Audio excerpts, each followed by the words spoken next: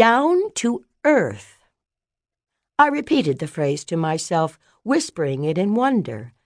Down to earth. What a plodding expression, really, when you considered it. I couldn't help but think of muddy fields and wheel ruts and worms. Yet, people always meant it as a compliment.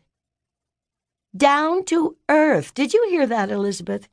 Can you believe Daddy would say that about an aviator, of all people? I doubt he even realized what he was saying, my sister murmured as she scribbled furiously on her lap desk, despite the rocking motion of the train.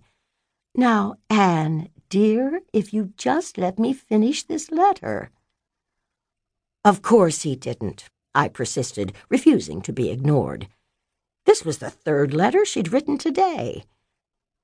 Daddy never does know what he's saying, which is why I love him.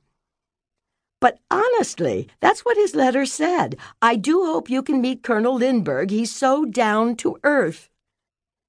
Well, Daddy is quite taken with the Colonel. Oh, I know, and I didn't mean to criticize him. I was just thinking out loud. I wouldn't say anything like that in person. Suddenly my mood shifted, as it always seemed to do whenever I was with my family. Away from them, I could be confident, almost careless with my words and ideas. Once, someone even called me vivacious. Although, to be honest, he was a college freshman intoxicated by bathtub gin and his first whiff of expensive perfume. Whenever my immediate family gathered, however, it took me a while to relax, to reacquaint myself with the rhythm of speech and good-natured joshing that they seemed to fall into so readily. I imagined that they carried it with them, even when we were all scattered. I fancied each one of them humming the tune of this family symphony in their heads as they went about their busy lives. Like so many other family traits, the famous Morrow sense of humor, for instance, the musical gene appeared to have skipped me. So it always took me longer to remember my part in this domestic song and dance. I'd been traveling with my sister and brother on this Mexican-bound train for a week, and still I felt tongue-tied and shy, particularly around Dwight, now a senior at Groton. My brother had grown paler, prone to strange laughing fits, almost reverting to childhood at times, even as physically he was fast maturing into a carbon copy of our father. Elizabeth was the same as ever, and I was the same as ever around her. No longer a confident college senior, I was diminished in her golden presence. In the stale air of the train car, I felt as limp and wrinkled as the sad linen dress I was wearing, while she looked as pressed and poised as a mannequin, not a wrinkle or smudge on her smart silk suit, despite the red dust blowing in through the inadequate windows. Now, don't go brooding already, Anne, for heaven's sake. Of course you wouldn't criticize Daddy to his face, you of all people. There.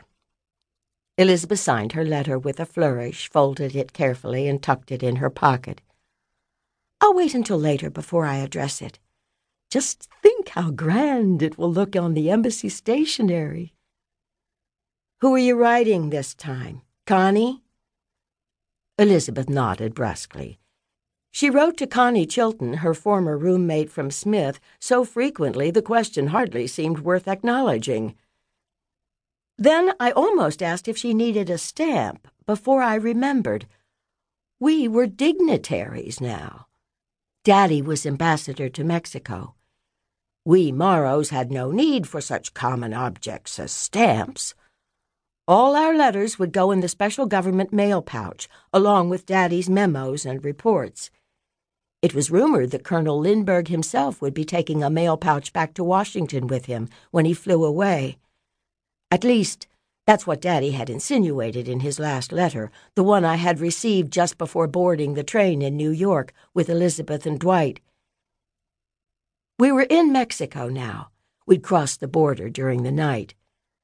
I couldn't stop marveling at the strange landscape as we'd chugged our way south, the flat, strangely light-filled plains of the Midwest, the dreary desert in Texas, the lonely adobe houses or the occasional tin-roofed shack underneath a bleached-out, endless sky.